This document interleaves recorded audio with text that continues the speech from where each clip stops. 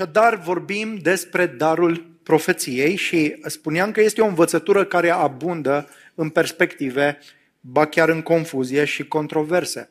În mod special pentru că în ultimul secol o mișcare masivă a crescut tot mai mult, și anume mișcarea carismatică, care practică aceste daruri numite daruri miraculoase sau daruri revelatorii, cum avem darul profeției, și evident că e nevoie să înțelegem ce spune cuvântul lui Dumnezeu despre aceste daruri într-un mod în care să creștem în cunoașterea Domnului și să avem mintea clară cu privire la darurile spirituale, pentru că Dumnezeu ne-a dat daruri spirituale pentru a le folosi, nu pentru a avea controverse asupra lor în primul rând. Dar este un subiect controversat. De asemenea, trebuie să mărturisesc că este un subiect în care am căpătat clarificări de-a lungul timpului și anumite perspective s-au schimbat. Cândva am avut o altă poziție decât cea pe care o am acum și pe care o voi exprima în mesajul acesta.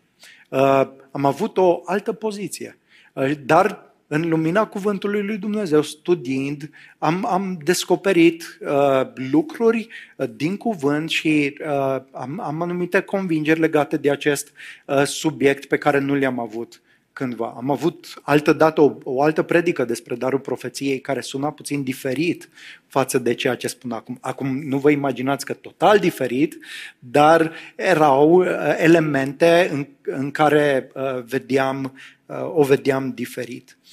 Și de asemenea vreau să precizez că sunt mulți teologi evlavioși care îl iubesc pe Domnul și pe care îi respect profund, de la care învăț cu plăcere și care diferă de poziția pe care o voi exprima în dimineața aceasta. Poate că și tu ai o altă poziție decât ceea ce voi spune și voi expune din cuvântul lui Dumnezeu cu privire la darul profeției, dar te rog tare mult să iei în calcul cu atenție ceea ce îți voi spune și să cântărești în lumina cuvântului lui Dumnezeu, pentru că este important, este fundamental să avem o înțelegere adecvată a cuvântului lui Dumnezeu. Așadar, haideți să vedem despre ce este vorba. Vă aduc aminte că am avut un mesaj despre darurile spirituale și am văzut în 1 Corinteni, capitolul 12, că darurile spirituale sunt niște abilități spirituale pe care Duhul le oferă credincioșilor. De ce? Pentru slujirea și zidirea altora, a bisericii. Cu alte cuvinte, da, darul Duhului este o abilitate spirituală pe care Dumnezeu mi-o dă, dar nu mi-o dă pentru mine, ci mi-o dă pentru fratele meu, pentru sora mea, să-l slujesc pe el. Așa cum ai anumite îndemânări, să zicem că te pricepi la construirea caselor. Da?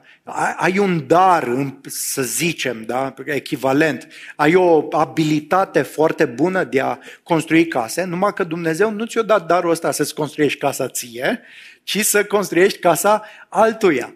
Întotdeauna darurile spirituale au fost date ca îndemânări sau abilități pentru zidirea altora, nu pentru zidirea ta. Și asta am văzut deja și e foarte important. Am citit câteva versete din capitolul 14 din 1 Corinteni și acest capitol tratează două daruri spirituale, ambele revelatorii, și anume darul profeției și darul vorbirii în limbi. Despre darul vorbirii în limbi o să vorbim cu altă ocazie, dar Pavel pune în contrast aceste daruri spirituale pentru că credincioșii din Corint manifestau din belșug și în moduri foarte neînțelepte darul vorbirii în alte limbi. Pentru ei acesta era culmea spiritualității. Darul vorbirii în limbi le conferia o aură de spiritualitate superioară și erau atrași pentru că era ceva deosebit, ceva sclipitor. Numai că Pavel le spune că acest dar, în contextul adunării și întâlnirii publice a bisericii, nu folosește nimănui. Pentru că nu transmite, nu comunică nimic clar. O să revenim la darul acesta. Pe când profeția este spre zidirea bisericii. Și el recomandă să căutăm, mai ales să profețim. Ei să caute, mai ales să profețiască. Deși se bucurau de darul vorbirii în limbi, Pavel subliniază de-a lungul capitolului 14 superioritatea darului profeției. Da? Pentru că profeția este cea care zidește biserica. În schimb, darul vorbirii în limbi nu o face dacă nu există traducere. Da? Imaginați-vă că vine cineva și vorbește în japoneză sau în mandarină sau într-o limbă total necunoscută. El poate să vorbească corect și bine și adevărat, dar fără folos pentru noi. Fără rod, fără ceva care să mă ajute, să mă încurajeze, să mă întărească.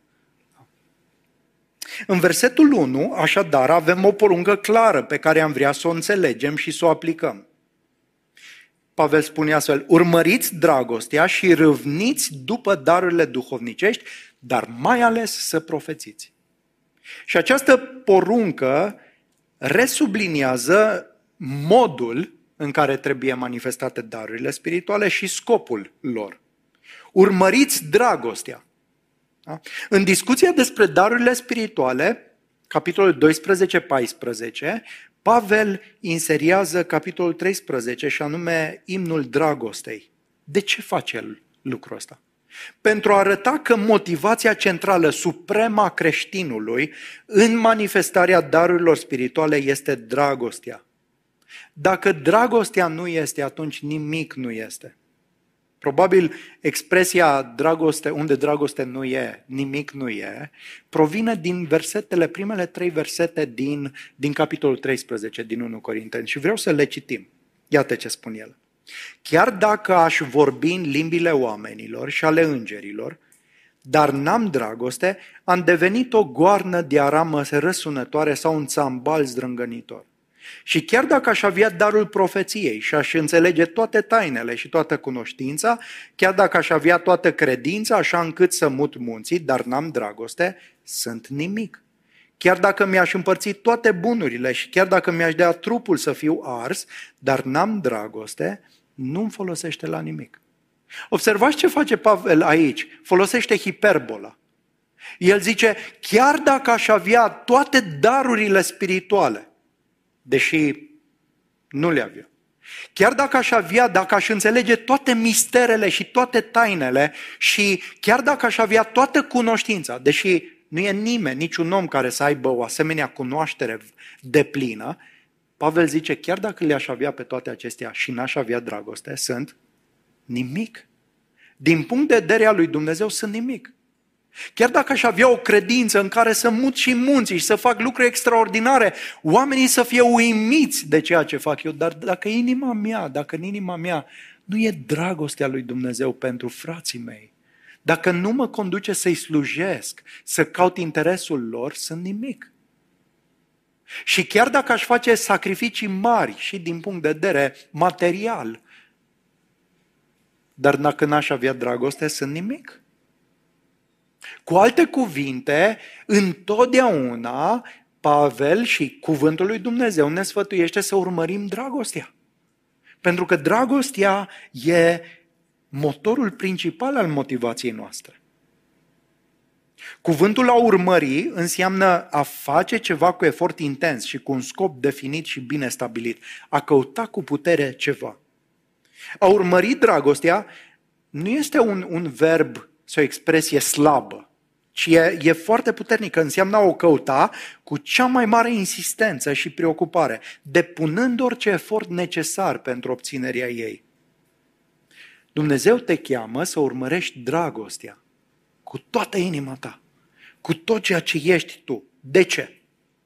Pentru că fără dragoste suntem nimic. Indiferent câte daruri spirituale și realizări ai avea, ești nimic. De fapt, dacă nu manifest dragoste, nu știu dacă am înțeles Evanghelia. Dacă nu manifest dragoste, trebuie să fim sinceri, nu știm cu siguranță dacă suntem creștini.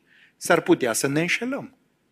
Dacă în inima mea nu se găsește dragostea aceasta a lui Hristos, care s-a dat pe sine însuși pentru mine, care mi-a iertat păcatele și care a plătit în locul meu, dacă nu se vede ceva din dragostea aceasta față de frații și surorile mele, oare eu sunt real? Oare sunt un creștin doar cu numele sau un creștin care am inima schimbată? Da? Motorul principal al folosirii darurilor spirituale este așadar dragostea față de frați și de surori. Asta mă determină să slujesc. Asta mă determină să-mi doresc să le fiu de folos fraților mei. Și a doua poruncă, din versetul acesta subliniază scopul darurilor spirituale. Da? Ea spune astfel: râvniți după darurile duhovnicești, dar mai ales să profețiți. Pavel ne spune că dacă urmărim dragostea și o avem ca motivație centrală, trebuie să și râvnim sau să dorim darurile duhovnicești. Pentru că darurile astea ne vor ajuta sau abilita să-i putem sluji pe frați și pe surori într-un mod eficient. Da? Pentru că darurile spirituale ne ajută să împlinim nevoi concrete spirituale ale bisericii. Și dintre toate darurile spirituale, Pavel scoate în evidență profeția. Mai ales să profețiți. Cred că în contrast cu vorbirea în alte limbi. Da? Mai degrabă să profețiți, mai ales să profețiți. De ce? Ei bine, răspunsul se găsește în versetele 2 la 5. Iată ce ni se spune.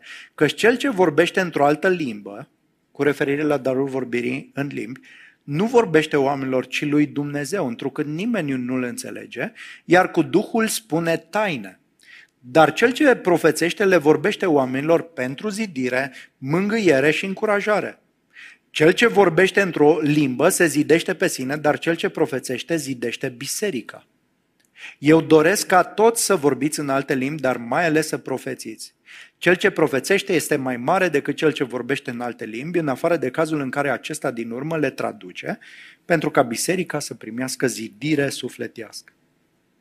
Darurile spirituale sunt date spre zidirea bisericii. La aceasta țintește și dragostea din inima noastră. Expresia a zidi biserica nu înseamnă zidirea fizică a unei clădiri de biserică, ci mai degrabă edificarea, întărirea și creșterea spirituală a bisericii. În mod special întărirea și încurajarea credinței oamenilor care compun biserica. Acesta este scopul darurilor spirituale. Sunt însă daruri spirituale mai folositoare pentru a zidi biserica și daruri mai puțin folositoare. Nu toate ajută la fel. Da? În timp ce darul vorbirii în limbi pare strălucitor și atractiv pentru mulți, datorită aparenței de spiritualitate superioară, Pavel spune că nu aduce niciun beneficiu spiritual, real, bisericii, dacă nu este și traducerea.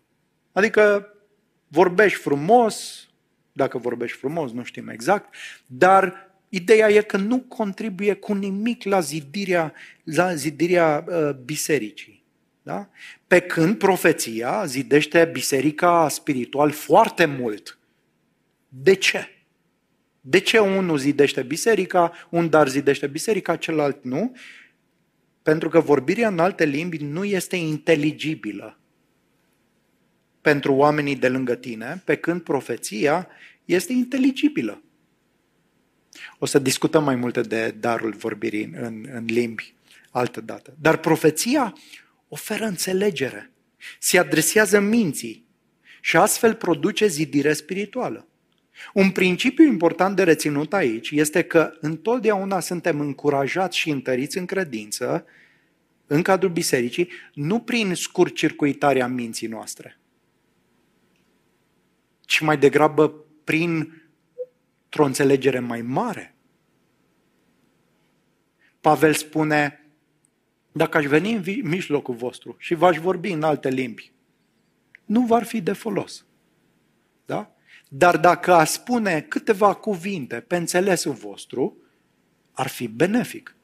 Deci, profeția, ca și alte daruri spirituale, nu doar profeția, se adresează minții și există un principiu. Întărirea spirituală nu vine așa ocolind mintea noastră, ci adresând mintea noastră, încurajându-ne în adevărurile lui Dumnezeu. Da? Înțelegerea minții este fundamentală pentru zidirea spirituală a cuiva. Astfel că rezumăm porunca pe care o găsim în aceste versete. Urmăriți cu toată puterea dragostea și apoi doriți darurile spirituale, mai ales să profețiți, pentru că profeția este inteligibilă, aduce înțelegere și astfel contribuie la zidirea spirituală a bisericii. Roman 14:19, Pavel spunea să urmărim lucrurile care duc la pacea și la zidirea reciprocă. Noi putem face multe lucruri ca biserică, nu-i așa? Dar noi trebuie să alegem lucrurile care ne încurajează în credință, ne întăresc în credință. Dacă ai dragoste, vei dori să încurajezi pe ceilalți în credință. Și ca o aplicație personală, venirea la biserică nu este în primul rând ca tu sau eu să experimentăm nu știu ce satisfacție spirituală individuală, ci este în primul rând să contribui la zidirea și edificarea fraților și surorilor. Dacă vii la biserică, scopul tău principal și al meu principal, motivat de dragostea evanghelică, pe care trebuie să o urmărim cu toată puterea, este să încurajezi pe cineva, să mângâi pe cineva, să încurajezi, să îndemn. Da? Dumnezeu ne cheamă la asta. De multe ori spunem, măi, dacă nu vin la biserică odată, eu pierd. Însă gândirea aceasta ar trebui schimbată. Ar trebui să gândim și să spunem, dacă nu vin la biserică de data aceasta, astăzi, nu doar că eu pierd, dar pierde biserica pentru că nu voi mai contribui la zidirea și întărirea ei spirituală. Asta e, din punct de vedere biblic, ar trebui să mă văd nu ca un consumator de programe spirituale. Vin aici să-mi încarc eu personal bateriile, să mă bucur, Acum Dumnezeu ne întărește, ne încurajează într-un mod personal, beneficiem evident de toate aceste lucruri. Dar scopul pe care îl are Dumnezeu ca biserică este ca tu și cu mine să fim preocupați de foloasele celorlalți. Să-i slujim pe ceilalți cu toată inima, să contribuim la întărirea spirituală în credință. Și asta e important să reținem. Am fost aseară pe centru și am ascultat ceva din concertul orchestrei care cânta, mi-a plăcut tare mult și erau foarte mulți instrumentiști acolo. Mă gândeam, având în minte mesajul de astăzi, că într-o orchestră de asta așa mare, cineva ar putea să spună, păi da, dacă nu sunt eu, doar nu e nicio diferență, unul poate lipsi. Dar ce se întâmplă dacă mai mulți ar zice așa?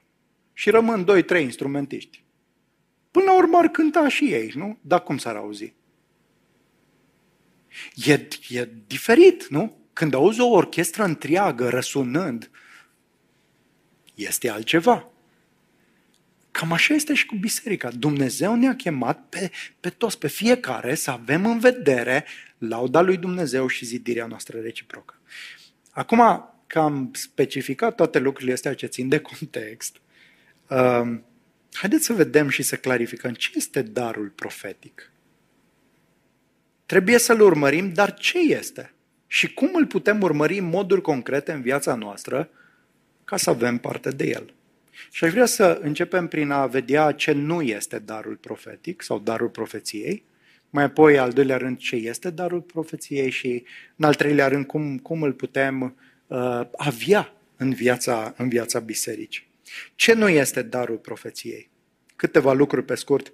Darul profeției nu este interpretarea spirituală a Scripturii sau un fel de studiu în care, în timp ce studiezi cuvântul, Duhul lui Dumnezeu îți descoperă tot felul de alte lucruri pe lângă ce studiezi. Unii susțin că profeția este un fel de exegeză carismatică.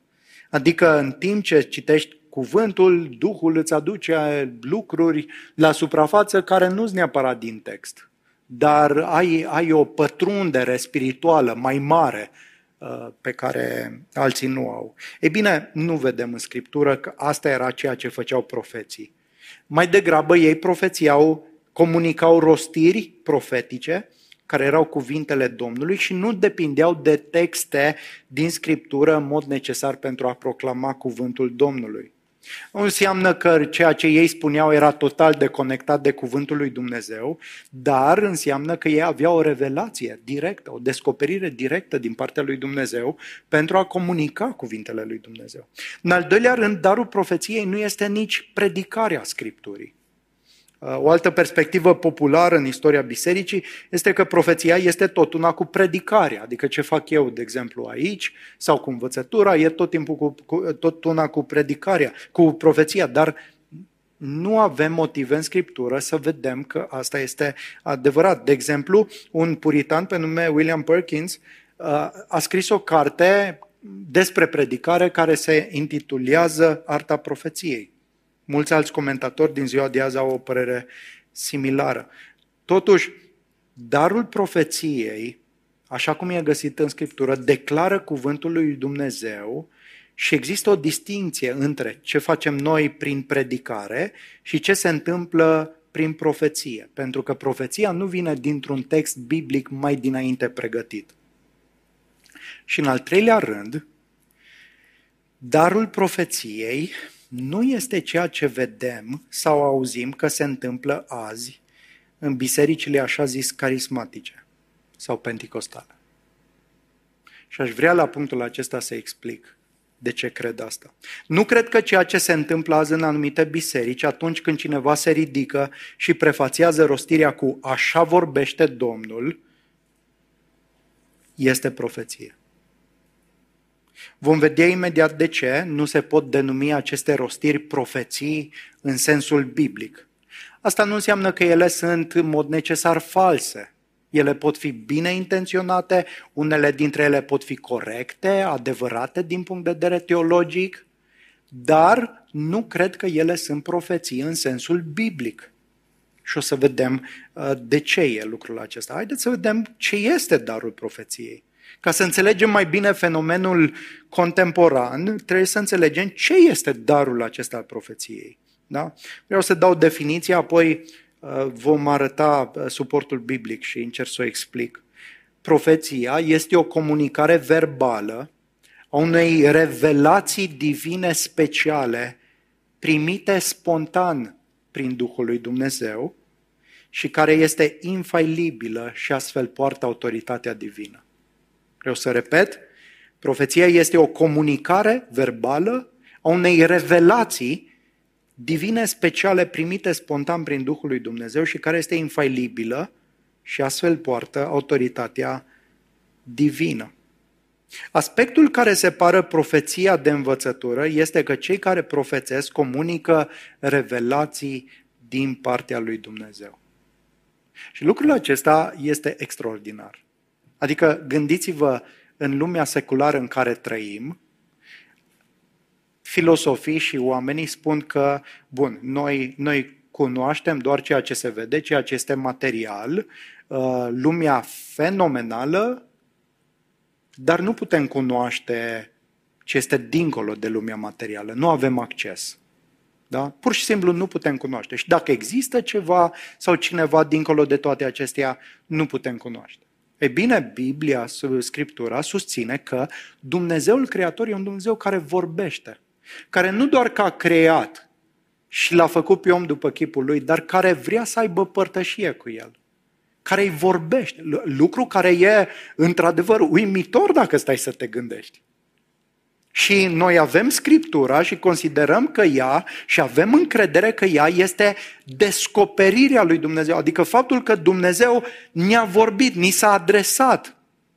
Nu mie în mod direct și clar, dar unor profeți, unor apostoli, unor oameni care au vorbit din partea lui Dumnezeu, însăși cuvintele lui Dumnezeu. Pe asta se întemeiază toată credința noastră. Subiectul este important. Deci profeția, în esența ei, este comunicarea de revelații de la Dumnezeu. Vedem asta în 1 Corinteni 14:6. Acum, fraților, dacă eu vin la voi vorbind în alte limbi, cu ce vă voi ajuta? dacă nu voi vorbi, fie prin descoperire, un alt termen pentru revelație, asta înseamnă revelație, o descoperire pe care Dumnezeu o face și despre care nu ai ști sau nu ai putea ajunge la ea prin alte mijloace. Nu prin raționamente, nu prin deducții, nu prin alte mijloace, ci numai dacă ți se descoperă, ți se revelează. Da? Fie prin descoperire, fie prin cunoștință, fie prin profeție, fie prin învățătură. Observați paralela dintre profeție și învățătură?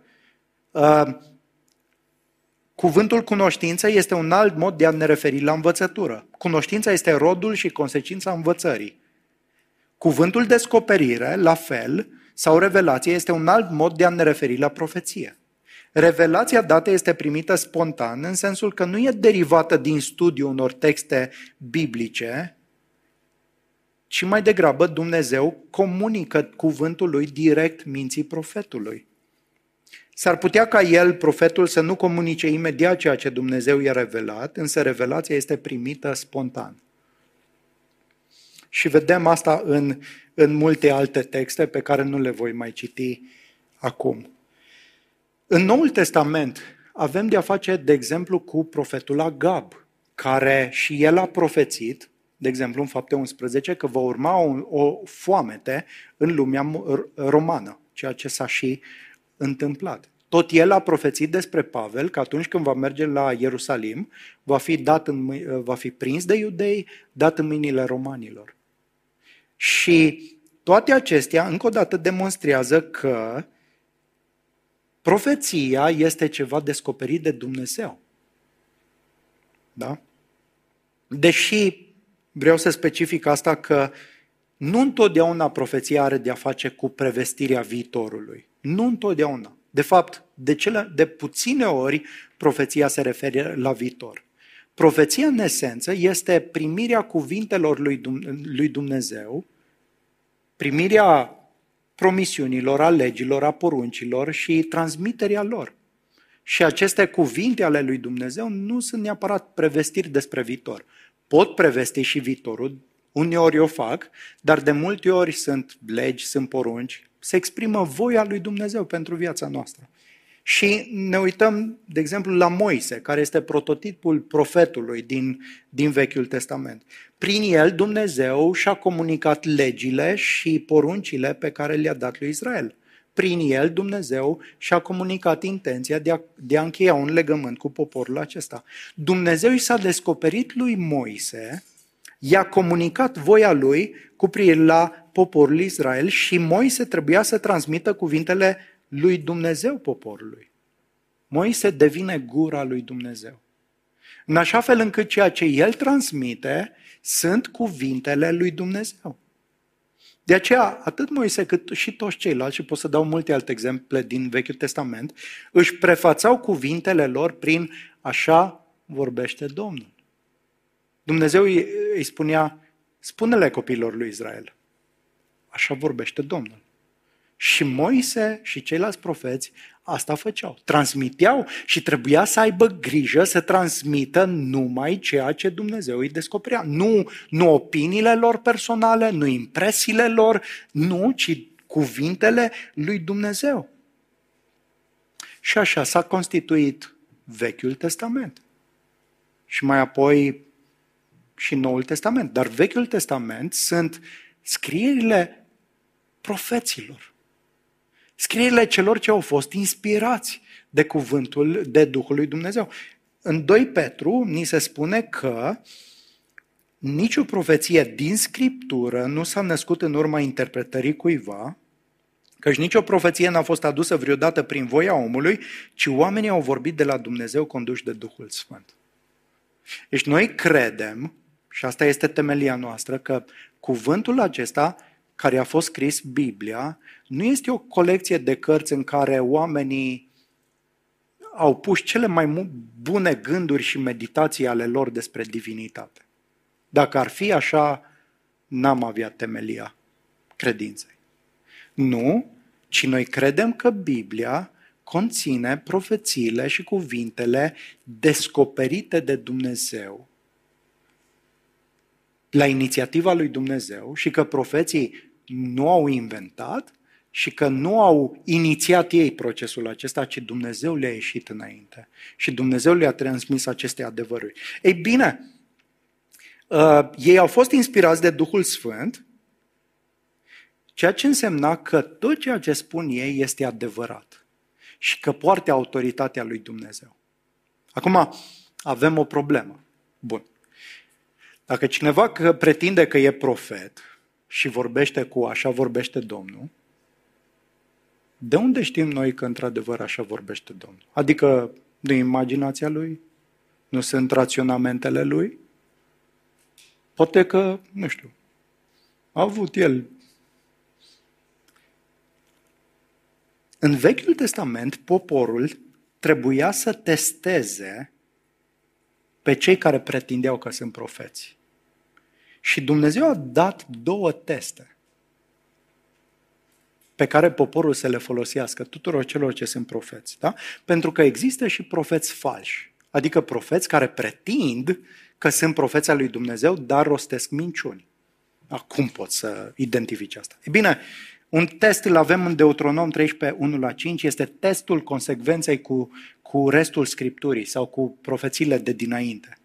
De exemplu, dacă se va ridica din mijlocul tău un profet sau un visător de vise, iar acesta îți va da un semn sau o minune, dacă se va împlini semnul sau minunea despre care ți-a vorbit el zicând în același timp, să mergem după alți Dumnezei, să nu asculți de cuvintele acelui profet sau visător de vise, fiindcă Domnul Dumnezeul vostru vă pune la încercare ca să știe dacă îl iubiți pe Domnul Dumnezeul vostru din toată inima voastră și din tot sufletul vostru.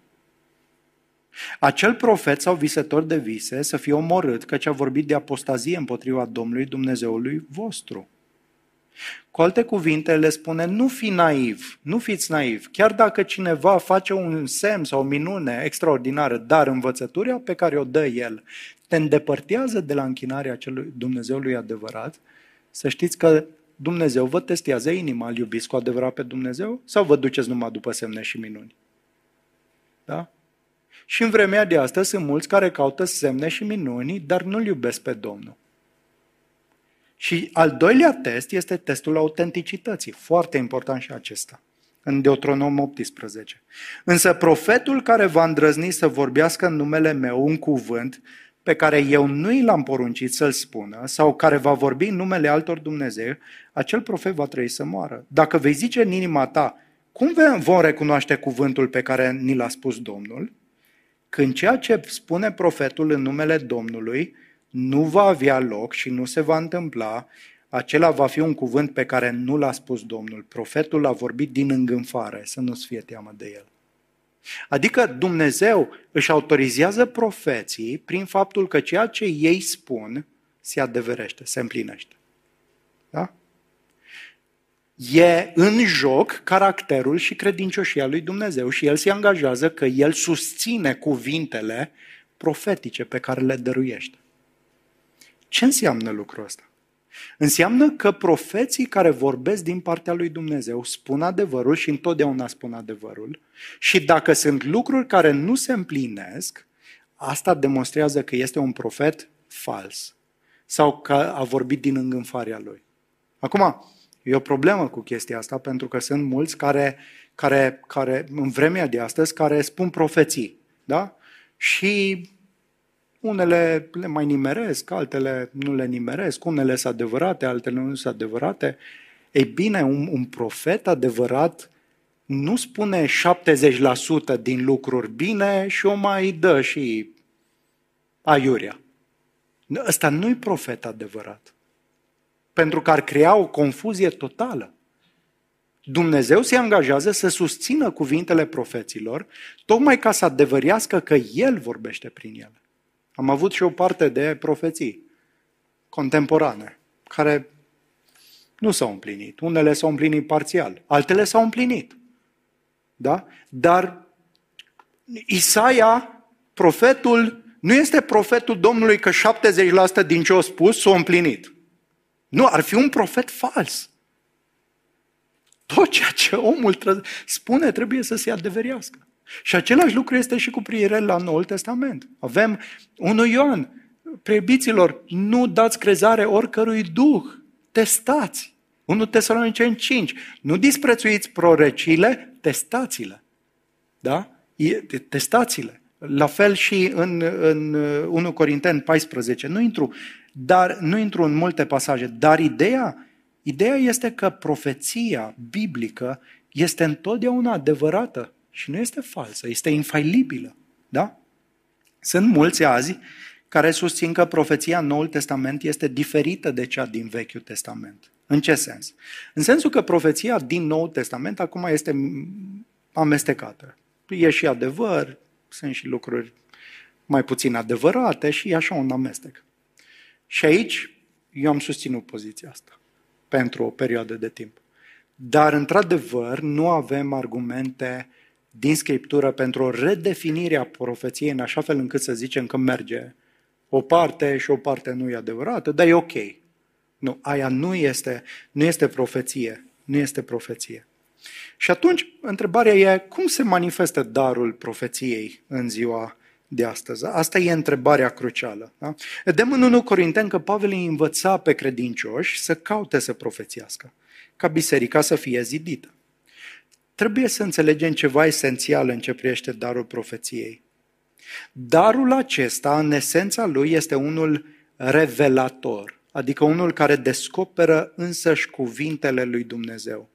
Și acestea trebuie să fie adevărate, infailibile și cu autoritate deplină totdeauna. Însă lucrul acesta ne apropie extrem de tare de ceea ce înseamnă Scriptură. Pentru că în Scriptură, într-adevăr, avem profețiile Vechiului și Noului Testament, scrierile apostolilor și a profeților și că ele, da, e încrederea noastră că sunt adevărul lui Dumnezeu. Și nu numai atât, dar am citit împreună că Dumnezeu ne-a dăruit Scriptura și Scriptura este suficientă pentru învățare, pentru mustrare, pentru îndreptare, suficientă să facă pe om matur, desăvârșit și destoinic pentru orice lucrare bună. Nu e așa? Pentru că e inspirată de Dumnezeu și de folos. Păi cum Scriptura e inspirată și e infailibilă și e suficientă pe de o parte și pe de altă parte avem darul profetic care e și el. Descoperă cuvintele lui Dumnezeu și este infailibil și este adevărat și are autoritate deplină. E bine, există un pasaj care poate să ne ajute în privința problemei de față și acesta se găsește în Efeseni 2, de la 19 la 22. Haideți să vedem puțin ce spune pasajul acesta. Așadar, acum nu mai sunteți străini sau de alt neam, ci sunteți cetățeni împreună cu sfinții și cu membrii ai casei lui Dumnezeu, fiind zidiți, atenție, pe temelia apostolilor și a profeților, piatra din capul unghiului fiind Hristos Iisus. În El și voi sunteți zidiți împreună pentru a deveni un lăcaș al lui Dumnezeu în Duhul. Pavel oferă o metaforă aici cu privire la biserică. Spune că e o construcție care are o temelie și mai apoi zidurile care sunt deasupra temeliei. Și el ne spune că temelia sau fundamentul pe care sunt zidiți credincioșii este temelia apostolilor și a profeților. Tot în Efeseni, în 3:5, ne se spune că apostolii și profeții sunt cei care au primit descoperirea tainei lui Hristos, a Evangheliei, ceea ce era ascuns în vremurile de dinainte, în generațiile anterioare, dar acum au fost descoperite. Și temelia este una care e finalizată și care nu poate fi pusă din nou. Pavel afirmă în 1 Corinteni, capitolul 3, cu versetele 10 și 11, și aș vrea să le citesc pentru că sunt importante. Iată ce spune Pavel aici. Potrivit cu harul lui Dumnezeu care mi-a fost dat, el e apostol, da? Eu ca un meșter constructor înțelept am pus o temelie, iar altul construiește pe ea. Dar fiecare să ia seama cum construiește pe ea. căci nimeni nu poate așeza o altă temelie decât cea care este pusă și care este Iisus Hristos. Iar dacă cineva construiește pe această temelie, aur, argint, pietre prețioase, lemn, fân, paie, lucrarea fiecăruia va fi dezvăluită pentru că ziua o va face cunoscută. Pe scurt, vedem că sunt două stadii în construcția bisericii. Una este de temelie, cealaltă este de construcție pe această temelie. Da? Temelia bisericii ni se spune în mod specific că e a apostolilor și a profeților, piatra din capul unghiului fiind Iisus Hristos. Ea este pusă și Pavel spune specific că nimeni nu mai poate pune o altă temelie decât cea care este. Poate să clădească pe ea, atenție la ce clădește pe ea. Dar temelia a fost pusă odată pentru totdeauna. În acest sens, temelia este finalizată.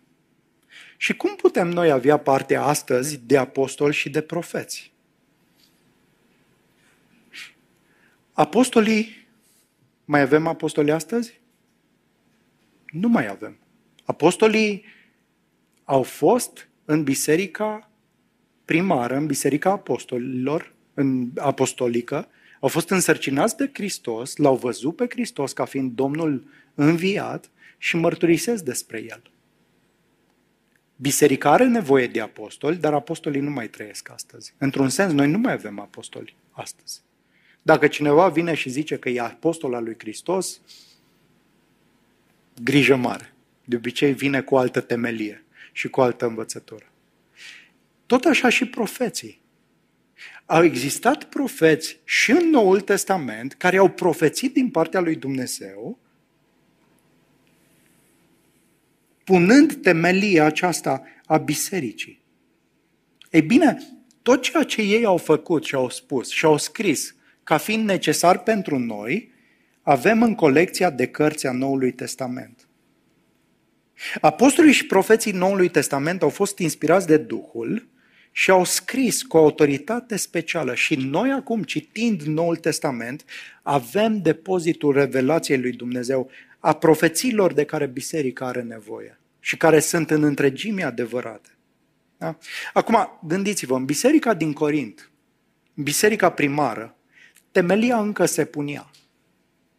Apostolii și profeții încă trăiau și nu au fost scrise toate scrisorile sau cărțile Noului Testament. Noi acum avem colecția aceasta de cărți, dar ei nu le aveau. Aveau Vechiul Testament și aveau poate o epistolă sau două scrise, dar nu aveau mare parte din epistole. Și Dumnezeu își susținea biserica și zidea biserica prin faptul că dădea revelații spontane, directe oamenilor, credincioșilor, alături de apostoli, ca să zidească și să călăuzească biserica în adevărul cuvântului său. În perioada aceea, profeția funcționa în cadrul bisericii ca dar manifestat, care comunica voia revelată a lui Dumnezeu. Și biserica era întărită. Însă vremea apostolică și profetică nou-testamentară s-a încheiat odată cu moartea apostolilor și cu perioada bisericii apostolice. Noi avem acces la aceste profeții prin intermediul Scripturilor, la care nu se mai poate adăuga nicio altă revelație. Prin urmare, astăzi, profeția pe care o avem se manifestă prin îndemnul, încurajarea și învățătura care vin din profețiile Noului Testament. Și personal nu cred că darul profeției mai este în funcțiune astăzi. De ce? Pentru că el este revelator, el ar adăuga la revelația aceasta, dacă ar mai exista. Da? Noi avem profeția, dar nu mai avem darul profeției. Da? Pentru că funcțiunea aceasta a fost preluată de Noul Testament. Aceasta nu înseamnă că Duhul lui Dumnezeu, și aici vreau să fiu foarte clar, că Duhul lui Dumnezeu nu poate oferi bisericii o călăuzire spontană, așa cum mulți au mărturisit că au avut parte chiar în istoria bisericii și în zilele de astăzi. Duhul Sfânt poate și face și adesea aduce impresii spontane astăzi, care pot fi în întregime corecte și adevărate sau pot fi parțial adevărate. Da? Duhul lui Dumnezeu poate să călăuzească pe cineva, să aibă o impresie puternică pentru a face un anume lucru sau pentru a spune anumite cuvinte care ating în mod specific inima cuiva. Da? S-ar putea să se fi întâmplat, să Dumnezeu să imprime, să îți spună, să ai un sentiment puternic că trebuie să suni pe cineva. Sau că trebuie să vorbești, să adresezi un anume subiect. Sau într-o conversație când parcă se blochează lucrurile și Dumnezeu parcă îți dă anumite cuvinte care aduce clarificare și care desface multe alte blocaje. Și Duhul Sfânt o face.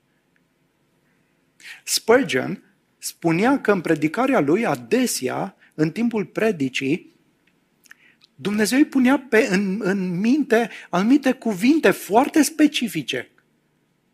Și se adresa unor oameni, de exemplu, într-un caz, se adresează cuiva din congregație, spunându-i, descoperindu-i că are o sticlă de alcool în buzunar și că era în patima băuturii.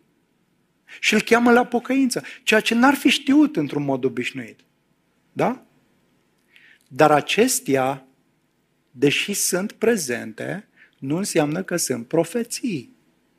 Pentru că impresiile, nu e așa că de multe ori avem impresii puternice că trebuie să facem ceva și nu trebuia să facem asta? Noi auzim tot timpul istorisiri cu impresiile acelea care au dus la un rezultat pozitiv. Și e adevărat, se întâmplă asta, Duhul Sfânt lucrează asta. Dar dacă aceste impresii ar fi profeții, atunci, și dacă profețiile prin definiție întotdeauna trebuie să fie adevărate, ce se întâmplă? S-ar putea să fiu, dacă am impresii și funcționează și Dumnezeu mă călăuzește în 60% dintre cazuri, dar în 40% nu, aș fi un profet mincinos. Dacă aș susține că sunt profeții. Și asta se întâmplă de multe ori în fenomenul contemporan. Sunt tot felul de profeții spuse, așa numite profeții, care cred că sunt impresii, cred că pot fi adevărate, dar pe nedrept numite profeții și sunt prefațate adesea cu așa vorbește Domnul. Și ce produc ele în biserică adesea? E bine, produc de multe ori abuz spiritual. Sunt oameni care folosesc așa vorbește Domnul, folosind o autoritate și oamenii sunt manipulați. Adesea, oamenilor le este mai frică de un oarecare profet decât de cuvântul lui Dumnezeu. Adesea, oamenii când caută o călăuzire mergând la o persoană care să le spună ce să facă, dar nu citesc cuvântul lui Dumnezeu, nu bagă în seamă autoritatea cuvântului. Și sunt biserici care se călăuzesc în mod special pe direcția aceasta, așa numitelor profeții. Și multe dintre ele nu se adevăresc. Am prieteni care au ascultat de ele și au ajuns rău. Da? Pentru că ele concurează cu autoritatea cuvântului. Și haideți să fim sinceri. Păi, decât să studiez Scriptura și să o citesc, nu mai simplu e să mă duc la cineva, la profet și să-i spun, uite, ce am nevoie, să-mi zică un cuvânt clar și să-mi văd de treabă. Nu? Adică suntem mult mai înclinați, suntem mult mai entuziasmați de așa ceva. Dumnezeu mi-a vorbit direct. Deschis Scriptura, Dumnezeu nu vorbește la fel ca și cum s-ar adresa cineva. Dar vreau să vă spun cu toată încrederea că acest cuvânt este cuvântul trainic prin care Dumnezeu ne vorbește. Restul poate fi adevăr, poate să nu fie adevăr. Ok. Dar aici este profeția cuvântului lui Dumnezeu și asta vreau să subliniez. Deci trebuie să avem mare grijă la impresiile pe care le avem. Ce înseamnă asta? Înseamnă că Dumnezeu ne cheamă să fim plini de cuvântul lui Hristos, plini de profeția cuvântului lui Dumnezeu, în mintea, în inima noastră. Și în conversațiile noastre, da, putem să avem echivalentul la ceea ce Pavel numea să profețim. Nu profeția aceea, pentru că nu mai este darul acesta. Asta este înțelegerea pe care o am.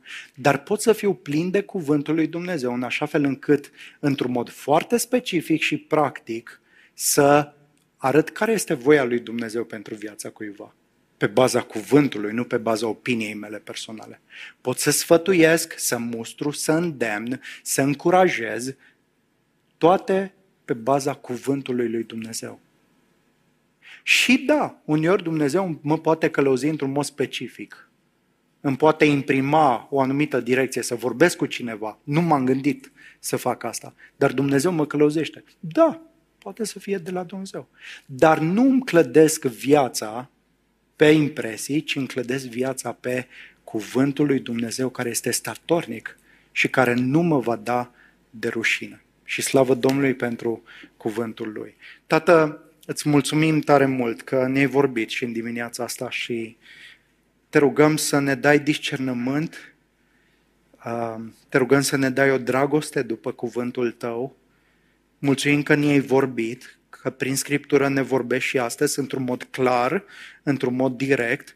Te rog, deschide-ne urechile inimii să luăm aminte la cuvântul Tău și te rog, ajută-ne să fim deschiși la lucrarea Duhului Sfânt. Ori de câte ori El ne înclină și ne călăuzește să vorbim cu cineva, să folosim anumite cuvinte, ajută-ne să o facem fiind la dispoziția Ta, dar în mod special ancorați în cuvântul Tău. Asta mă rog pentru inima mea și pentru întreaga biserică. Te rugăm în numele Domnului nostru Iisus. Amin.